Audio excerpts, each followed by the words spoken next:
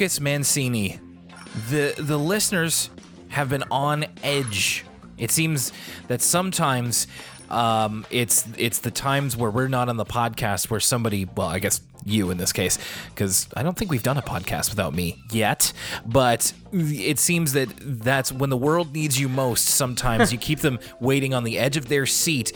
I have to make mention right away, because this was in our previous ECL episode. We got a couple of emails that specifically were asking about the Lucas Mancini Hall of Kings and any updates to that.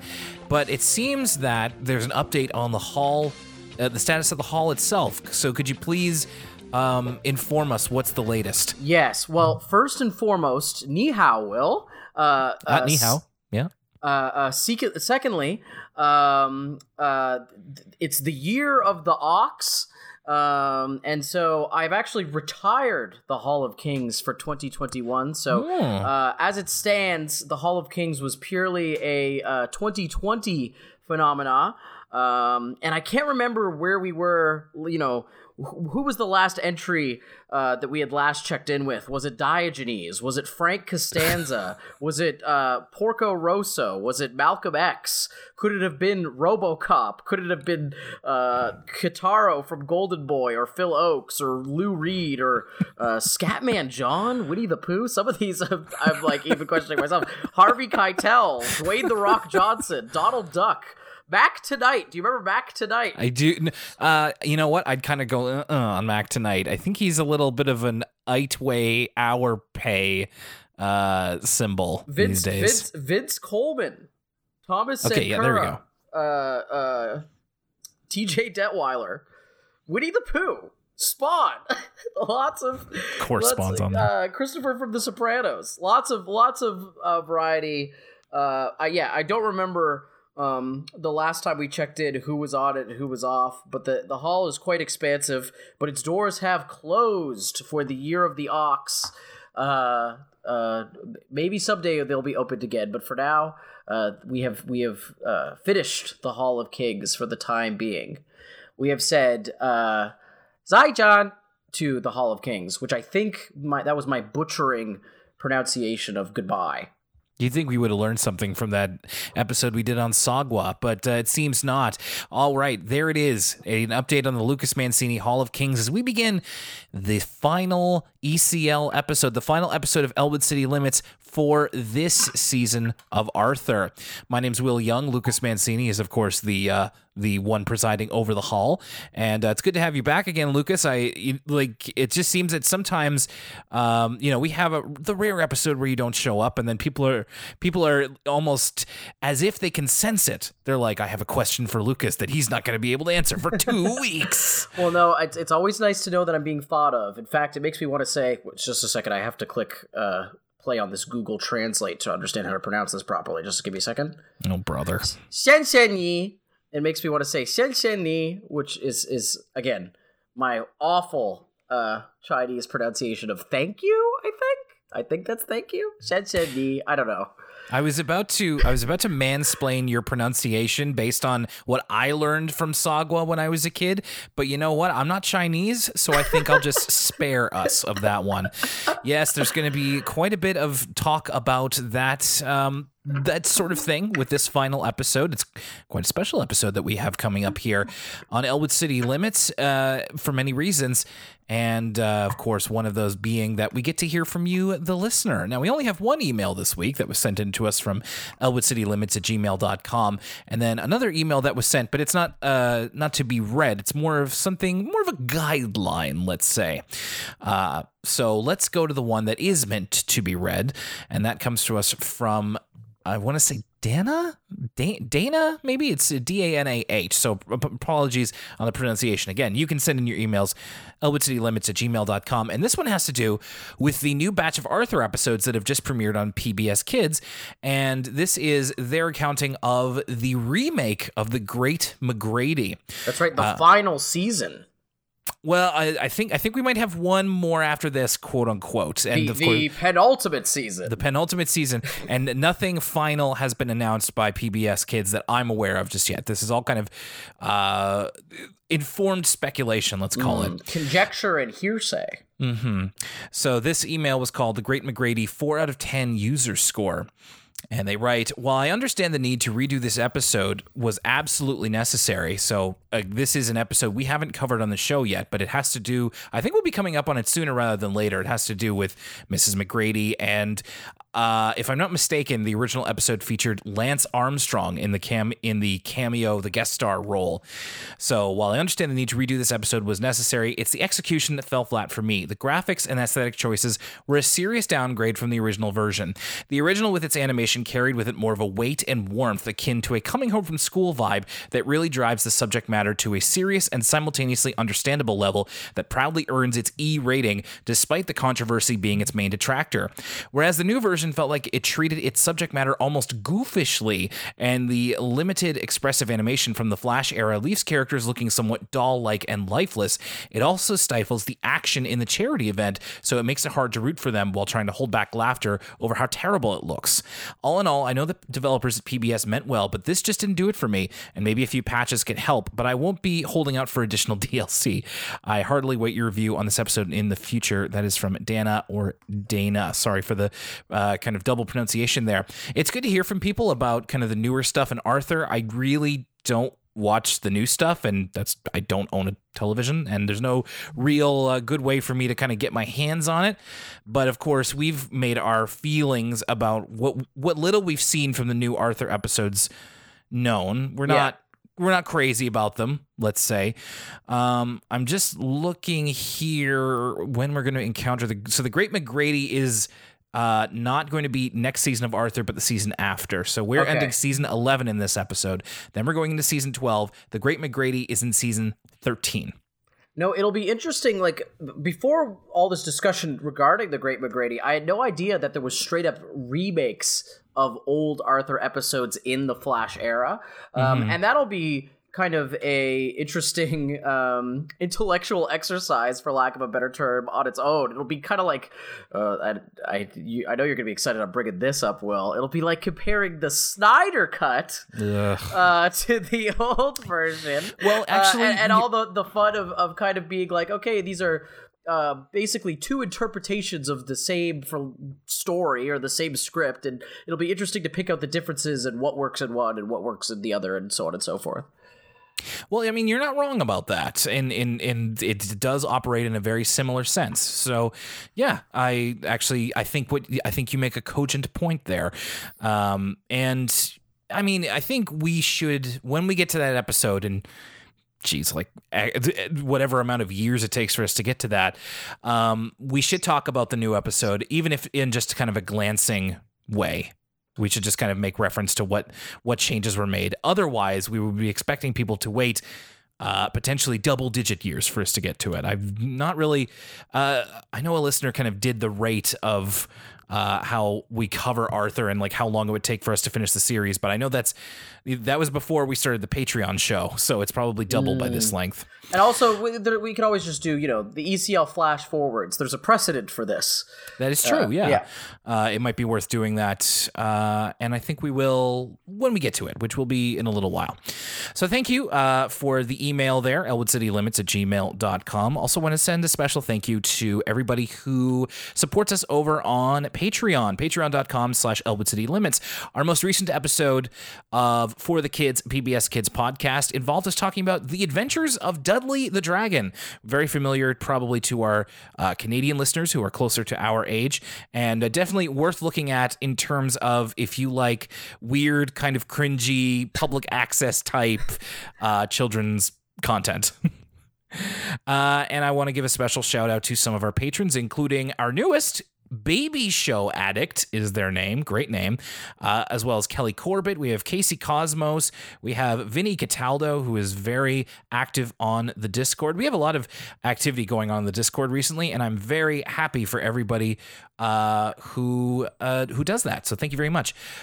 Sydney Long, Bob Yee, Allison Archambault, Mary Archambault, Hannah Kitten. We have Jolo Flo. We have Greg Agai and Yoshi, Melissa Avilés and Rachel Pearson and Kat and Aaron DeFilippo and Jake Bailey and Shayna Bennett and William and more. Thanks everybody for supporting us at patreon.com/Elwood City Limits. We've got some fun stuff coming very, very soon as we get ready to end this season of Arthur. So why don't we do that? Once again, it's a special double episode. No two stories in this one. It's all one big story. And wouldn't you know it, it's about our favorite character. It's all about Big Brother Binky. That's right. What better way? You know, the old adage is there has to be a Binky episode in the top five end of the season list, and we almost made it out of this season without one, it was seeming like, and right at the finish line, here's not only really one Binky episode, but kind of, well, an extra long Binky episode as opposed to just kind of a short regular length one. Yeah, we'll see indeed if this will make it onto the seasonal top 5 list as we talk about it here. So we start off with this one, and I also am aware that a lot of people have been waiting for us to talk about this because this does introduce something that will change the Arthur canon. At least it better going forward. So it starts off with Binky. He is traveled long and far to the top of a great mountain, and he is seeking to learn the way of the Big Brother from Arthur. Very much like a martial arts film. It kind of reminded me a little bit of Ghosts of Tsushima. I think it's directly a parody of like the 1970s show Kung Fu with David Carradine. Like the whole climbing up to the top of the mountain and the way Arthur trains. I think there's even like a reference to like you have to take the pebble from my hand and all that jazz. And yeah, them talking about like, oh, the way he talks about crying sister is very similar to like, oh, crane's leg or jumping tiger. Like it's very reminiscent of Kung Fu with David Carradine, which is not something that any of the viewers of the show, with the exception of the adults, would be familiar with. I'm certainly not familiar with it myself, but yeah, Arthur has or I should say technique titles like Eagle Retaining Remote and Big Brother Becomes the Wind, and then Binky's Ultimate Test. He's kind of dressed in a Bruce Lee style fashion here, or maybe a Kung Fu fashion, like you said, is to test his might on DW, who is the ultimate kind of challenge in this regard. So it's all a little bit of a fantasy, and it leads into we get this pretty early on after the cold open. Binky's at dinner with his parents, and they just say that they're going to be adopting a baby. So that's the whole entire thrust of this whole episode is the Barneses are adopting a baby from China. I first wanted to start off with Lucas. When did you first learn about adoption? About like you did? I think it's something that, you know, when you're young, you may or may not understand, you know, you might have this, like the stork talk or something like that, or maybe your parents just are straight with you about where babies come from. But when did you first learn about adoption? I would have been really young. I think it's like from barely before I can remember. I remember being really young and I think being it's even harder to recall memories from this time because it would have been so long ago. Definitely early single digits. But I remember being introduced to a family friend who were going through very similar circumstances as this. They were adopting a baby from China. And I think that I was curious about that situation and was asking my parents about that situation. So I became aware of adoption at a very young age. How about yourself, Will? So I did as well. I think that, you know, there was at least some media that talked about adoption or, you know, talked about how sometimes you can have someone in a family that's not, you know, biologically, not these kinds of words, but, you know, who's somebody that you bring into the family who's not born from your mom and dad. Rugrats, for instance, it's a great early example. Yeah, that is a good example. Good one. And this kind of very similar situation too. Kimmy is Chucky's adopted sister.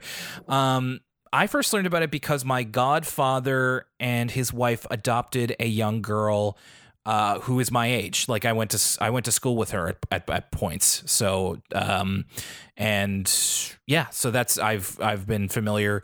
I've been friends with her for a long time, and she was like the first adopted person that I ever met, and it's like very clear, like they're from her parents and her are from two different racial backgrounds, so it was immediately like, oh, that's different. And then my parents explaining what adoption means to me, so that's kind of where I first heard about it. International adoption, though, is not something I was super familiar with. In fact, for some of this episode, like after it was done, I talked with my wife because she is something of an adoption specialist.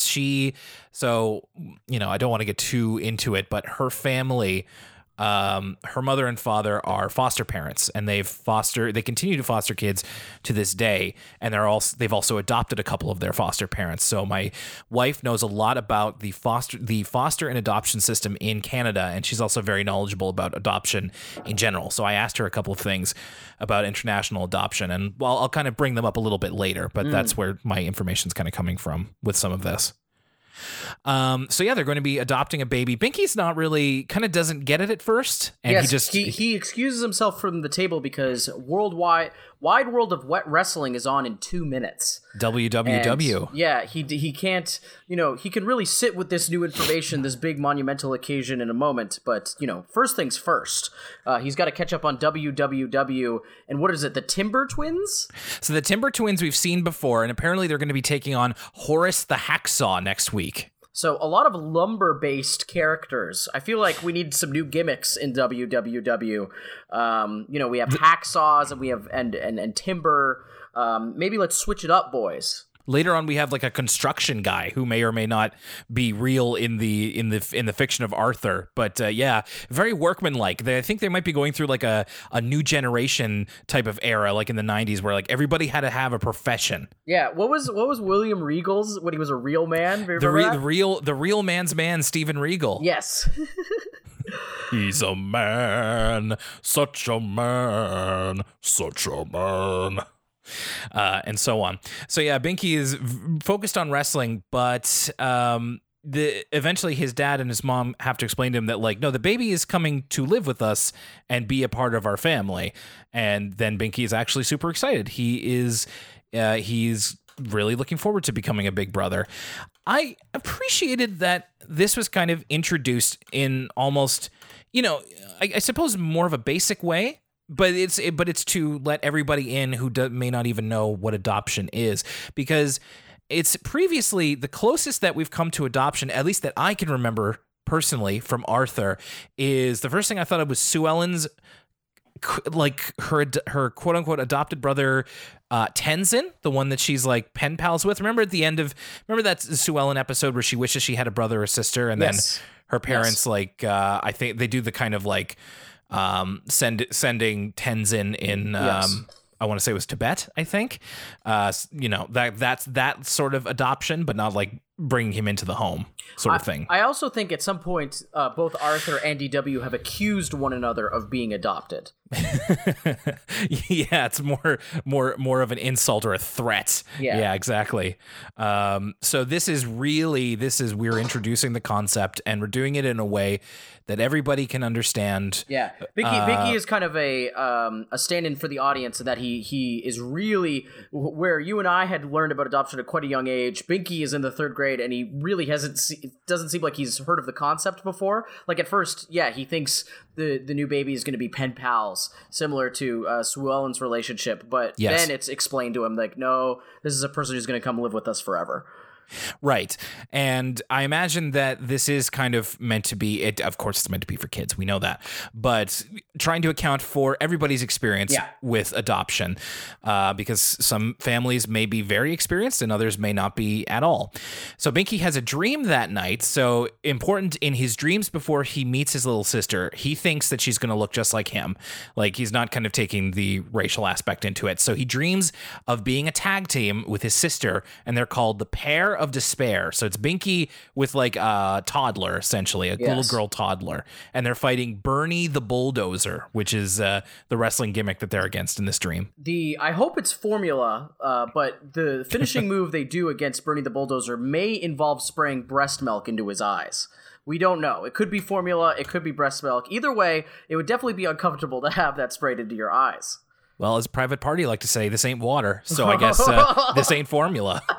And I like how, I mean, I'm always very cognizant of the fact that, I watch wrestling a lot. Yes. So a lot of times when you're just, using wrestling as a goof for a gag, it doesn't have to follow the rules like the rules of wrestling as the WWE does. But I appreciated that in this dream, they counted a pin. Because sometimes I find that when you're portraying wrestling, it's like, oh, and he's out for the count, like in boxing, or like they'll just count the shoulders when nobody's on top of them. But this is like Binky's on top, 1, 2, 3. Oh, yeah. It speaks to an affinity for the form. Yes. Or at least an understanding of it. So Binky is really excited. He gets all packed up to go to China to get his sister, but it turns out that they're going to have to wait even up to a year before they get to see Binky's sister because there's a lot of forms that need to be done. And we eventually go through a bit of a process later where they have to, get immunized and they have to basically jump through a lot of hoops in order to make this happen. I guess now is maybe a good time to bring this up. So I kind of generally asked my wife Jenna's opinions and what she knows about international adoption. So before you get to the real details, my background with this is that recently I watched the Michael Mann movie Thief. And in the Michael, who stars in Thief? Just give me a moment. In the Michael Mann movie Thief, it stars well, anyway, the character is a professional like safe cracker, and he's obviously been incarcerated. And so there's a part where him and his girlfriend try to do an adoption very similar to this. And what ends up happening is they're like, okay, it's James Caan. Yes, James Caan starring in Thief. And so they're like, you are not allowed to adopt this baby because you have been in prison, and so you're at the bottom of the list. We have this super long list, and then the solution to that problem in that movie is they human traffic a baby. But anyway, yeah, I know it's really wild. But that was like my most recent like reason to think about this whole process was in this old Michael Mann movie. So Will, hit me with the facts. Let me know what's really going on. Right. So at least the facts as they go with what my wife was talking about. So international adoption, very expensive. She put it in the ballpark of $20,000 to $30,000, and that's just for the adoption process itself. Then you have to take care of a baby after that, which, oh boy. It's also this I found interesting. She tells me it's the easiest way to get a child below the age of 2, so a baby without physical disabilities. In the current adoption system, I'll say in Canada, I could extend that to North America, but honestly, this is secondhand information, so I'm not 100% sure. But a lot of babies who are in the system generally have some form of physical disability, and that's why they're kind of put up for adoption. And Jenna also told me that a lot of people who give up their babies for adoption end up changing their mind. Like that's pretty common. So I found that very interesting. She's a fountain of information for that kind of stuff. So I was kind of thinking about this as we're talking it through here. So Binky is upset that they have to wait so long, but he becomes the keeper of the checklist. So there's a checklist of things that they have to make sure that they do before they bring the baby home. So we get a little bit of a montage where, they go and get a picture taken, and Binky has some kind of side notes for how they should pose and how they should smile. They're putting together essentially like a package, like a portfolio almost. They do a one-on-one interview with not one-on-one, but 3-on-1 interview with the adoption agency, and are vetted in that way as well. Yes, and eventually they send a package in the mail as part of the whole process. one of the things that they're also doing to get ready for the baby is that his mom is turning Binky's game room into the baby's room, which he's kind of upset about because all of his stuff is in there. And we see him later. He's trying to find exactly where his checkers game is, but because the baby stuff is in there, he doesn't know where anything is anymore. Yeah, this is kind of the first sense of trouble in paradise, in that Binky up to this point has been fairly game for this whole process. He's been really gung-ho and kind of leading the charge, so to speak. But once he learns that there's actually going to be some changes in his life, like, for instance, he's not going to have the game room anymore, he starts to have some misgivings about the whole thing, and he's initially upset about the game room. It also seems like they're trying to learn about Chinese culture as well. There's a lot of, like, they go to a Chinese restaurant. Binky's mom. That's a Chinese restaurant that they can go to now because Binky's not allergic to the stuff there. Oh, right. That was another thing they mentioned, is that he has peanut-free egg rolls. Yeah. Mm-hmm, exactly. Which, in Southeast Asian cooking, well, I suppose a lot of Asian cooking in general, lots of peanuts. Hard challenge to find peanut-free food in, like, South Korea or something. But yeah, so they go to this Chinese restaurant that has peanut-free options. Binky's trying to learn a little bit of Chinese. I assume his is better than mine. That Sue Ellen's teaching him. So, and Binky's mom at this point also shares the fact that she's learned this North Chinese custom, which is sewing this quilt. I think, was it 1,000 wishes, Will? So it's called a baijiabe, and it's a 1,000 good wishes quilt, and so it's Northern Chinese tradition, like you said. So what they want to do is get a piece of fabric from, like, all the families they know, their family and friends, and they will stitch it together, and it'll be like 100 good wishes for the child to come. So, like, for example, Buster gives Binky a UFO fabric, and he just kind of says, "So she'll believe." Oh, so good. Like, Arthur has one, Pal gives him one, which I thought was cute. DW gives like a unicorn one, and this is where you can kind of tell that the jealousy is starting to settle in a little bit for Binky, or at least kind of, if not jealousy, then just kind of, pushing back against his life being markedly different. This is where he also gets, like, his travel shot, so he has to sacrifice a lot for the baby. There's I know someone at my work, through my work, we do a lot of traveling. I travel a lot through Canada, but people who are kind of a different role than me travel throughout the world a lot prior to the pandemic. And one of the people I work with pretty closely was walking me through the process of what you have to do to go to China. And for business purposes, it's a really significant process. Like, you have to, you have to get all these special visas, and you have to get permission, and there's, like, you have to connect with someone who's already there. And then also, there's quite a few shots you have to get, and these steps to go through to go into China. So this part, very accurate. I also wanted to, you brought up a point here about how they're trying to include some kind of some Chinese traditions into the home, essentially, when they're bringing the baby in. And this is one more point from my wife that I wanted to kind of briefly bring up here. So international adoption is apparently a bit more controversial in the last decade than it was before, because there's a heightened awareness now of people who have come over to North America, or kind of anglicized countries from other countries, who are now grown up and have kind of integrated into society, or who are our age or older. There's a heightened awareness of wanting children coming over from international adoption to be represented in their culture. So this is, look, I know that we you can always play the thing of, like, well, nobody in Arthur has a everybody has different skin tones because they're animals. So we don't have to get too deep into the racial thing. And because I know that there's that defense and everything, but we also have, like, Francine is Jewish. Brain and his family celebrate Kwanzaa, so they have African heritage. Binky, I think his family is, at least culturally meant to be, white of some degree, not Chinese, let's just say.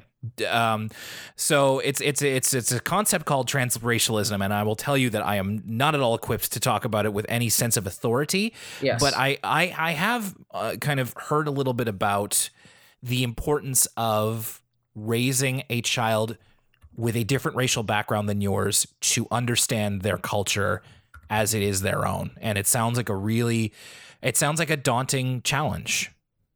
Well, I think, I am similarly, I didn't have this conversation with your wife, so I'm even probably less equipped to comment on this in a way that, just to make sure that I don't say anything not respectful or out of turn, but I think it seems like kind of a no-brainer, right? Like, yes, I at least want to make an effort to try and say, I think it always is important to understand where you come from, and kind of the things that go along with that, both culturally and in a whole manner of ways. And so I think that the fact that Biggie's parents are putting the effort, again, way back when it was, you were saying this is kind of a regular, relatively new phenomenon compared to kind of the 10 years prior. It's good that Biggie's parents are at least making the effort and trying to kind of maintain this Chinese culture, and especially to learn more about Chinese culture.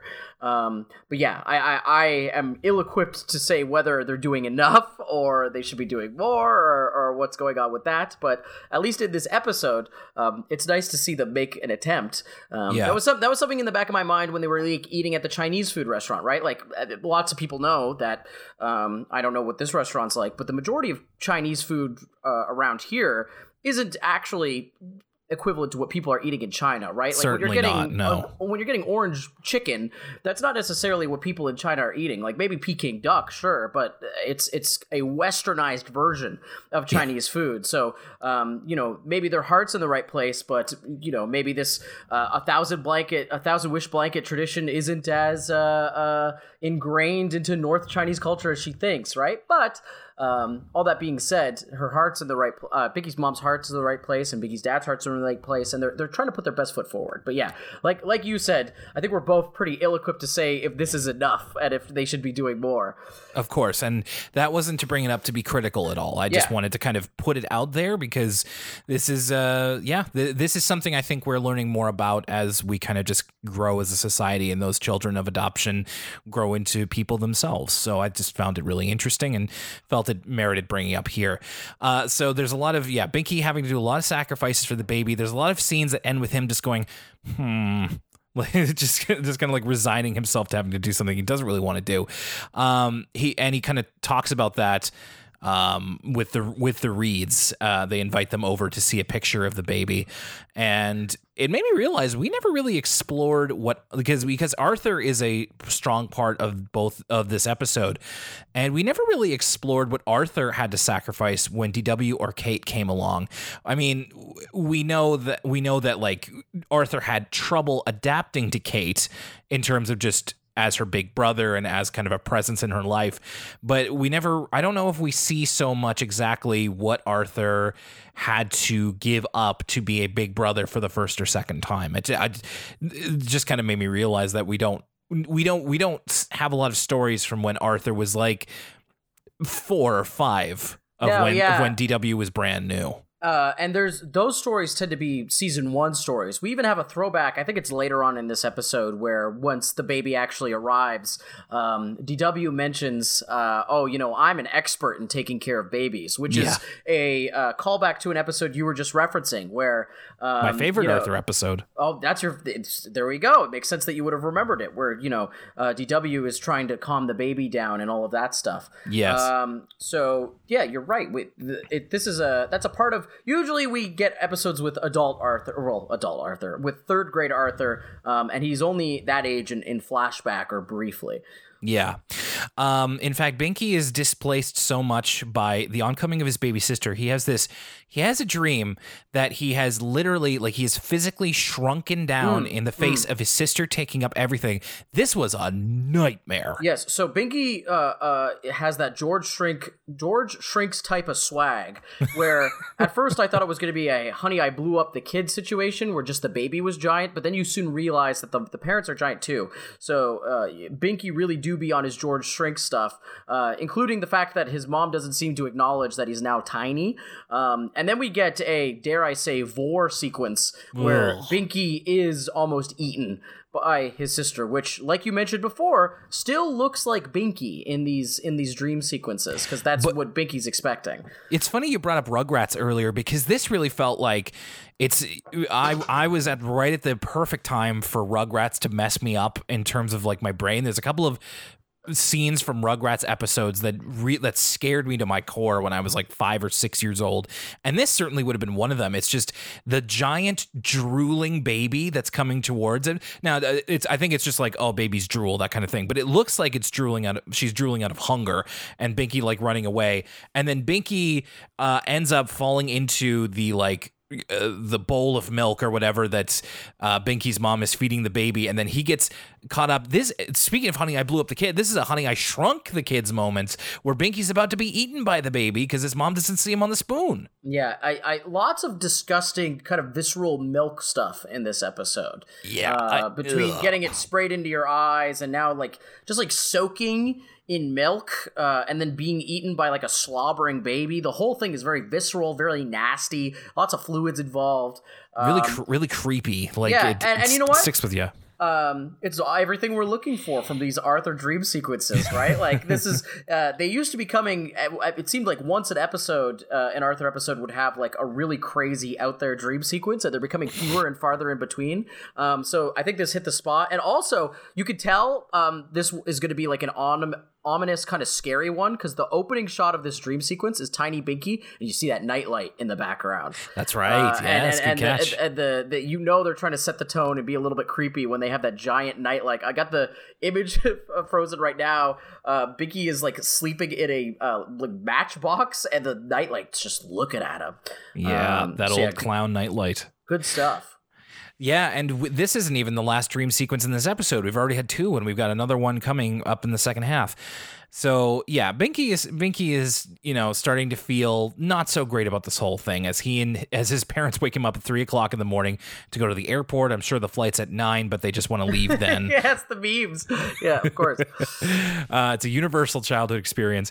So Binky is on the plane. He's just not feeling very good. He's got the kid kicking his seat, and just like, it's like, you want to stop kicking, or you want me to make you stop kicking? And it's just like, this is what we all wish we could do. But Binky's very frustrated, and then finally his mom reveals that they made the baby a Bajabe, but they made Binky a Bajabe too.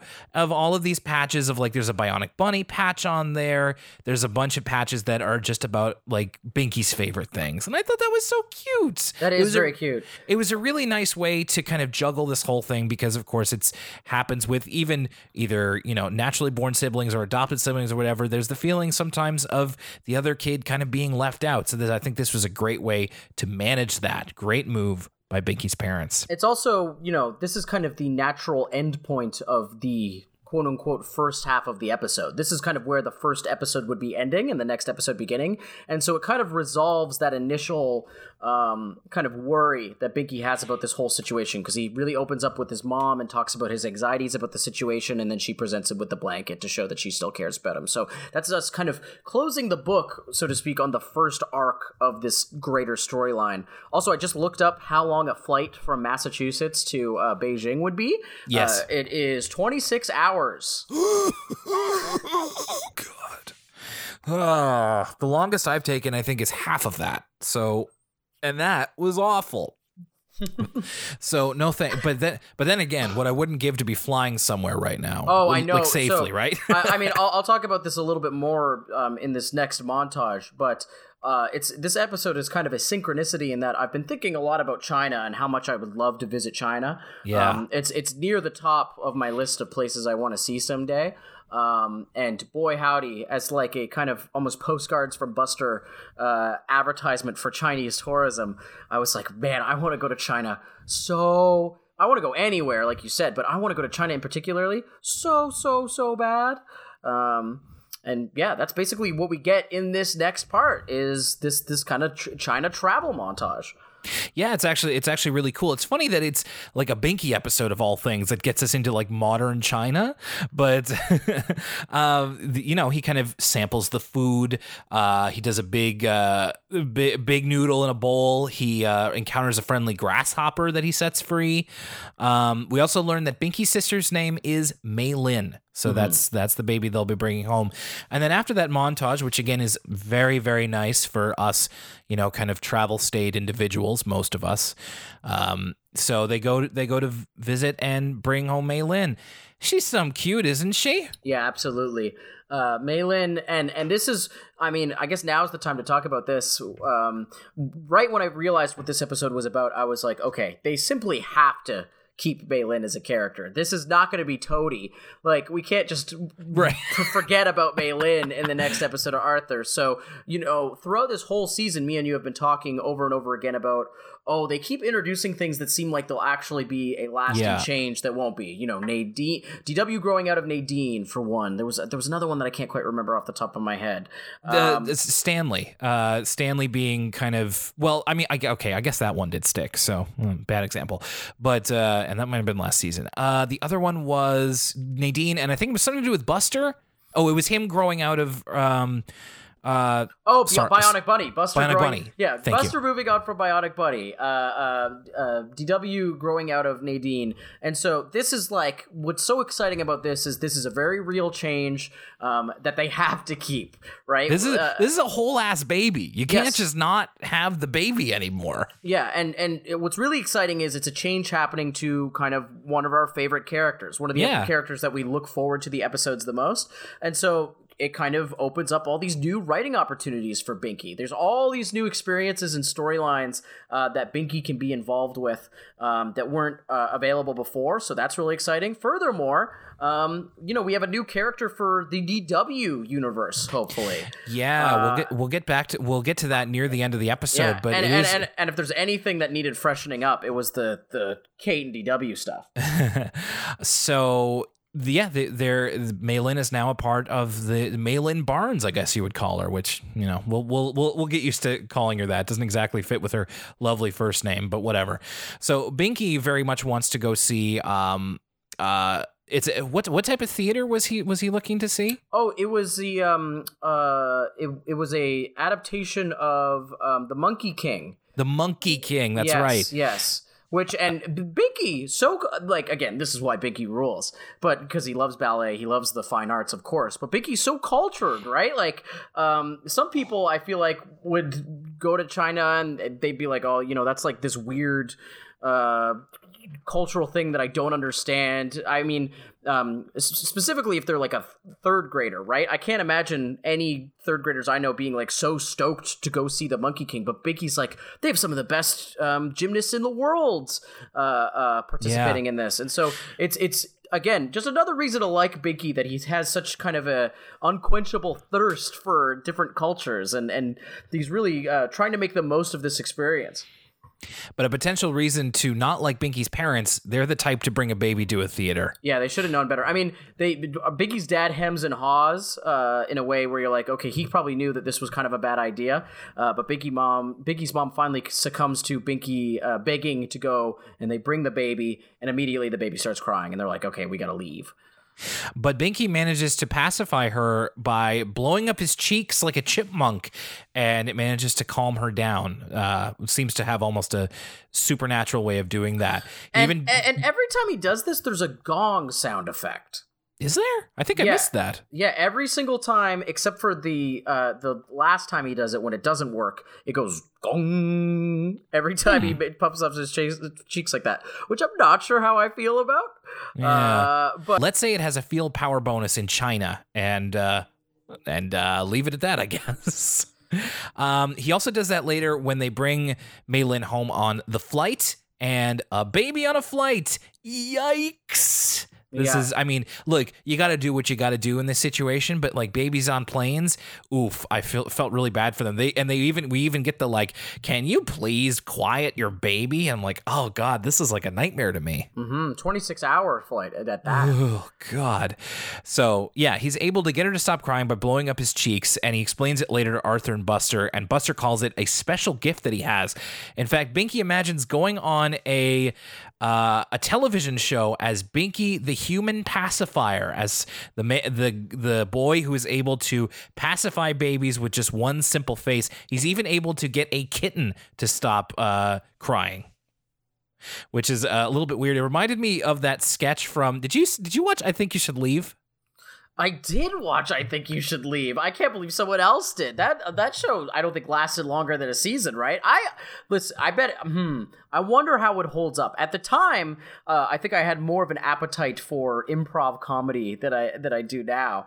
But I really liked that show at the time. So I watched it the first time and I kind of didn't like it, and then I watched it again with Jenna a couple months ago, and I got it. So this reminds me of the baby sketch, whatever that was, like the baby awards or whatever that is. Oh yeah. Sorry, I was confused for a second. I was thinking of Thank God You're Here, but yes, I did watch I Think You Should Leave. Of course, the infamous hot dog. Who could have done this? But yeah, I liked that show.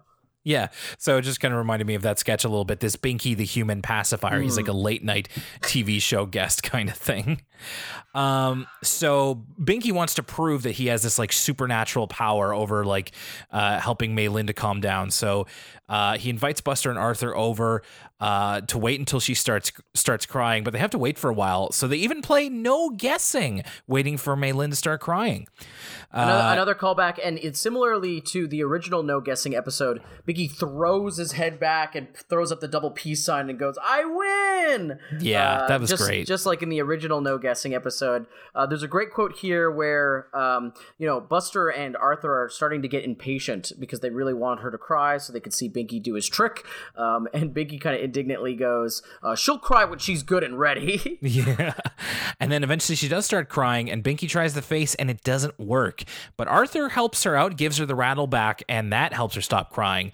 And we get a quick little montage here of Binky trying to use both the face and different methods to help her stop crying. But every time she sees Arthur, she calms down. So Binky starts fearing that Arthur is the real human pacifier and is a better older brother than him. We get this little thing in the park where she's crying on her stroller, and Binky makes like antlers out of these sticks. And then Arthur rides by and she stops crying. Then we get this weird cut to George on the swing set. See, he's just kind of smiling, and I'm like, would George and other moose in this show find Binky's gesture offensive? Well, I thought this was funny because what is he saying? He's like, I'm the dancing moose. Yeah. And then it cuts to George, and this was like a Simpsons joke or something, with George kind of awkwardly looking at Binky and Binky looking back at him, holding his antlers. George he seems nonplussed by it. George has like a big smile on his face, is just kind of like looking dopey at Binky, pretending to be a moose. But yeah, I don't know we'd have to ask the other moose that has appeared on the show, Art Garfunkel, what he thinks of Binky's antics here. Speaking of Binky and antics, we get a great sequence, and this is another one where it's like you'd have to be an adult to understand this joke, but Brain's ice cream shop has kind of been the stand-in as like the bar that Binky spills out his heart to, all of his heartaches and his troubles, because he's like making this really big Sunday order, and Brain basically asks him the equivalent of, "Oh, tough day, Binky?" Like, as if Binky was kind of drinking away his woes. Another round, Barnes? Yeah. Yes, something like that. Binky orders a banana split, which... I love a banana split right now. I really would. Brain gives him a piece of advice here that he decides to try on Mei Lin. Do you remember what it was? Oh, I actually don't remember what it was. He kind of gives him like marching orders. And yeah, I'm sorry. I usually have the episode in front of me, but I had to close it because I don't want it to interfere with audition. So I don't remember what it was, but I think it's like, anyway, Brain kind of gives him his next directive, and Binky tries something out on Mei Lin. Oh, but still, it's the lullaby. The lullaby, thank you. Yeah, he's like, try singing a lullaby to it. Music is supposed to stimulate children, yada, yada, yada. Yes, And Binky tries, but he's kind of like Scream delivering the lullaby. He's delivering the lullaby as if he was like Fred Durst or something. Yeah, exactly. You could take that soother and stick it up your... And so it doesn't work. And Binky's mom kind of ushers it back to his I did it all for the room. cookie. The what? The cookie. Oh. Yeah, and so on. There's an animation error when he does that. And, I'm not like, I hope somebody got fired for that error, but I just noticed it. Binky sings the lullaby in his green pajamas, but then they shoot him from the back, and he's in his orange shirt. So just wanted to say that I noticed it, and I'm such a smart boy. And this is where we get our final Binky dream of the episode. So 3 in total for this one story. He dreams about not being able to stop Mei Lin from crying. Now, I wonder if this is another reference to something. It kind of reminded me of the movie Hero a little bit, where it's like Mei Lin is on this kind of throne in a Chinese throne room, and Binky tries everything in his arsenal to get her to stop crying, and then Arthur does one little thing and he manages to get her to stop crying immediately. The setup, because like her cries are like ringing throughout the kingdom and they tried everything and they can't stop her from crying. It reminds me of the Goron temple from Majora's Mask, where like the little Goron's father died, so he's been crying the whole time, and as soon as you enter the temple you can just hear his cries throughout the temple, and all the Gorons are like, oh, and they keep covering their ears. The art in this sequence is pretty good too. Like I like the image of like this big ornate throne she's sitting on, but with like 20 to 25 pillows, so she can actually like sit on it comfortably, because otherwise it would just be this massive chair with this little baby. But yeah. So yeah, that's the whole thing, is that Binky in the dream is upset that he can't. The root of it is that Binky thinks he's an inferior big brother to someone like Arthur. Yes, who's got practice with two different sisters, right? And that's basically, for this second half, that's Binky's main anxiety, right? Is that he is not as a good big brother as Arthur is, or the baby likes Arthur more than him. So we've kind of switched gears from Binky being jealous of the baby to now Binky being jealous of the baby getting attention. Others who are getting more attention than the baby. Right. Yeah. The next scene has them at the Chinese restaurant again, and the Reeds walk in, and Binky's family is like, oh, we should invite them over. And Binky's like, no, the Mei Lin likes Arthur more than me. But through the whole thing, she starts.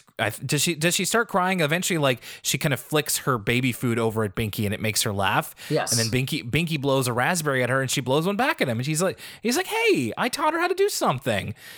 We get a great line from DW here where she says, I learn a lot from Arthur because he makes so many mistakes. Yeah, she goes, when he does something, I should just do the opposite. Right. So the message here being that Binky has actually been he is an influence on Mei Lin's life, and he can still be a good big brother to her, even if he can't stop her from crying all the time. And we end off the episode. So you mentioned this earlier. I actually got kind of excited, which is weird because we haven't been so high on the Kate and Pal episodes, but Kate and Mei Lin are talking to each other. First, we see them talking to each other in Baby, and then we go over to them, and it's like Kate and Mei Lin with their adult voices. I also wanted to note that, so with a lot of Kate's noises that she makes as a baby, it's like kind of stock baby noises. And I noticed that with Mei Lin, she has different baby sounds. I imagine it's one of the grown-up voice actors just kind of making baby talk noises. Pretending to coo and such. Yeah. So Kate and Mei Lin talk to each other, and they talk about how strange it is that both Arthur and Binky love playing peekaboo with them, even though it's completely boring for the two of them. And they just kind of put on airs, or what's the word I'm looking for?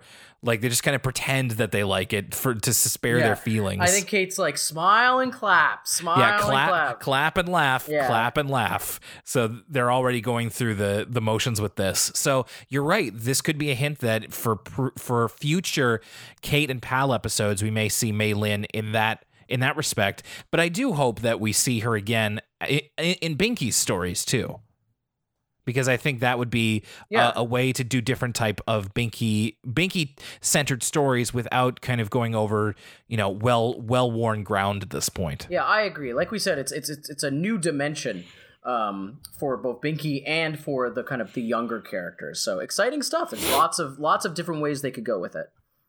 Exciting stuff indeed.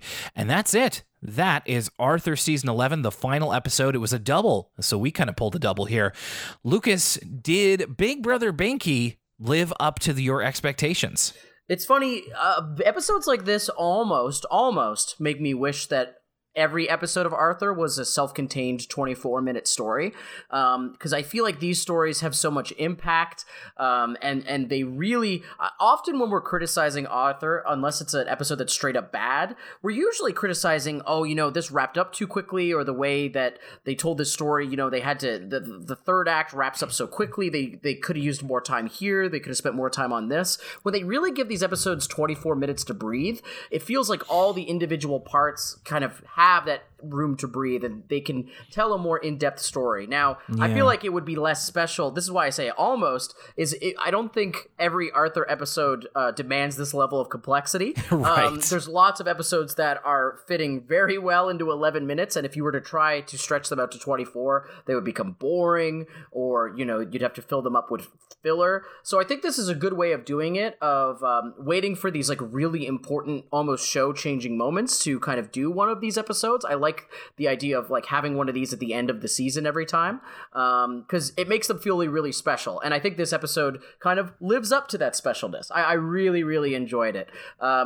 Maybe part of it is because of bias, because I was like, I just loved seeing, China animated by the Arthur team. That was such a treat. But I think that Binky is an excellent character to choose to go on this journey of having an adopted sibling. And, like we said before, we're not experts on the subject. At least I certainly am not. But it seems like they talked about the adoption process, particularly the international adoption process. They treated it with the appropriate level of respect and research. And so, yeah, all in all, I think it kind of hits on the main things that we expect from an Arthur episode, which is it's funny, it's entertaining, and I think that the way that the lesson or kind of the arc of the episode is told is nuanced and well done. So I really enjoyed Big Brother Binky, and I think it's kind of leaving the season on a high note. What about yourself, Will? I did like it too. I think that if you were to go more in depth with like how adoption works, like it's funny you talk about how, right, when sometimes you compress an Arthur episode into 11 minutes and you would really love to have more time. So with this one, I am glad that they had more time. You're right. Other times you definitely wouldn't want to push it past that.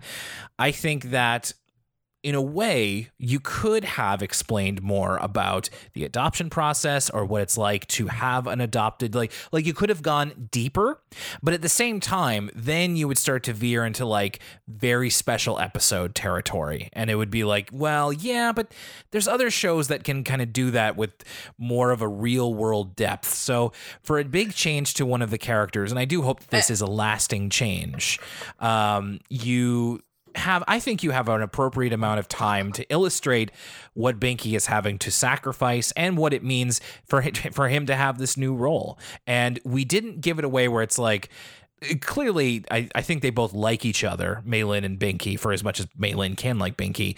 But I still think that there's room to grow there. Like, I think that there's still time for Binky to, I think he does care about her, but I look forward to hopefully them having adventures together where that can kind of deepen, or he can kind of become more and more each other's sibling. So I hope that this isn't the kind of thing where I'm saying, and the people who know more about Arthur than me in the audience are like, yeah, sorry, it doesn't go like that. I can hope. That's what I'm hoping for. So as it stands, I thought this episode was good. You can usually trust Binky episodes for a level of quality. He wasn't as funny as he usually is in this one, but I think it's good. I think Binky is one of the more complex characters of Arthur, so you can have him be less funny, but also still have him be fairly interesting.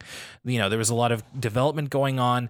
I personally learned a lot about the international adoption from my wife, the kind of questions that were spurred from this. I think that this episode is good for introducing the concept of adoption. It feels like something that Arthur's been kind of overdue for. So, better late than never. But I certainly hope this isn't the last time. Some of these things that you sort of take for granted, I guess. It's like when you learn about adoption as a kid, and if adoption isn't part of your direct family, then you can kind of go like, okay, cool. But I imagine that people who are in families with adopted children could use a bit more representation in this regard. And I think this is a nice step towards that. So we'll see if anything really comes of it. You're right. It was very nice to change locales for this one. It wasn't all just Elwood City based. It was Elwood City in China. And yeah, I like Maylin. I think she's cute. I hope that this is a more lasting change. This makes me hopeful for more lasting change than some of the other stuff we've seen this season. And it's funny that we have that kind of through line through season 11 as we look to close the book on another season of Arthur.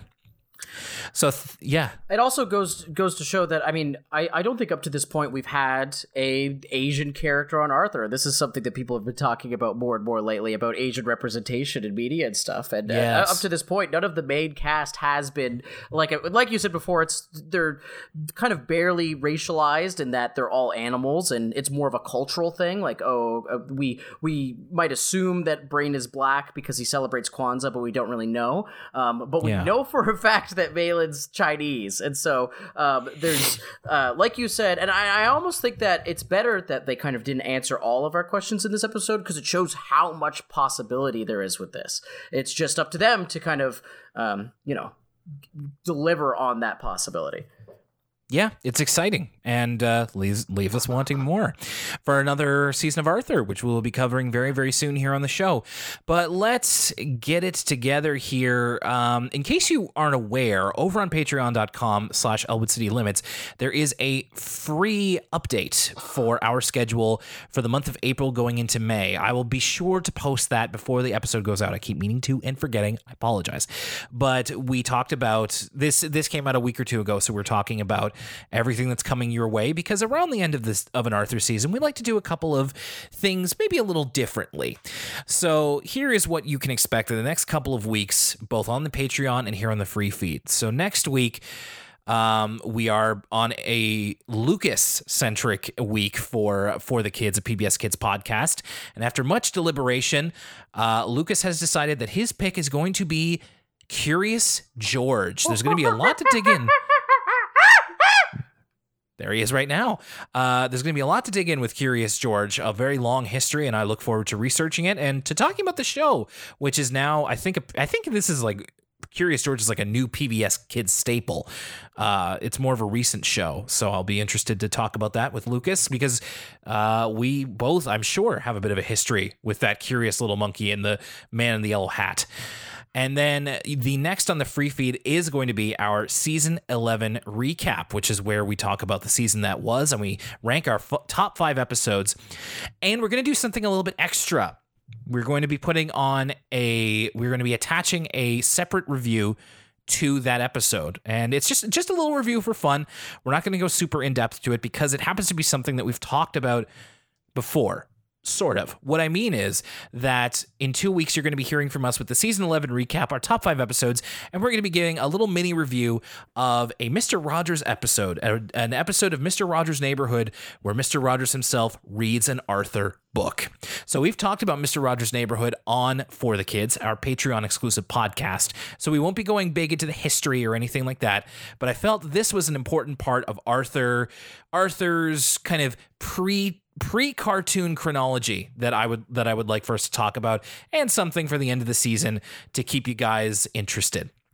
And then after that, we're also going to be getting into the ECL movie review is going to be returning. Yes. And, I've seen it, Will.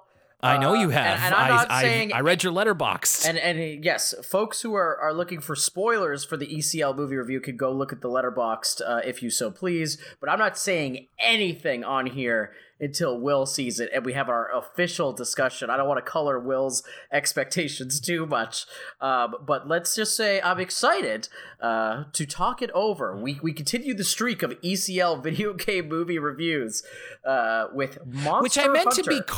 to be cartoon movie reviews, but somehow this got spun into video game reviews, and now I guess I'm weak-willed, so I just decided to go along with it, and sometimes I just can't say no to Lucas. So in 3 weeks on the Patreon, the ECL movie review returns with the Monster Hunter movie. Well, okay. One little spoiler: there is a cartoon cat that makes a meal at one point.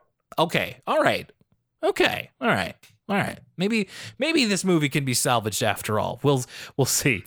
And then in 4 weeks' time, in a month's time, we will be back with the brand new episode of ECL, where we'll be talking about season 12 of Arthur. We're moving into the late 2000s now, and we have a few changes to talk about. And the first episode is going to be Is That Kosher? And Never, Never, Never. That's the name.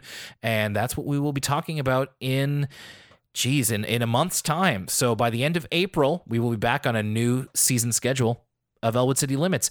If you can't get enough of us until then, of course, you have the Patreon, but we will have something coming up for you in 2 weeks. That's the Season 11 recap, along with our Mr. Rogers review, which I think will just be a fun little thing to do. I'm actually really excited to watch a little bit of Mr. Rogers again. Can't have too much of that pleasant man in your life, I don't think. So, Lucas, it was a fun season to go through, and we're going to have our thoughts on it very soon. And glad to have you back once again. I don't know if I could have ushered out the season without you. Wouldn't have felt right, especially a double episode and a Binky episode. It wouldn't have been right without you. Well, no, and I'm glad to be back, Will. Exciting times. We're wrapping up the season. It's lots to look forward to in the world of Elwood City Limits. So until you hear from us again, either on the Patreon or in 2 weeks' time with the end of Season 11, my name's Will Young, and for Lucas Mancini, for your sister's quilt, so she'll believe. We'll see you next time. Xian Qian, everybody. Ooh, that was extra bad. Xian Qian.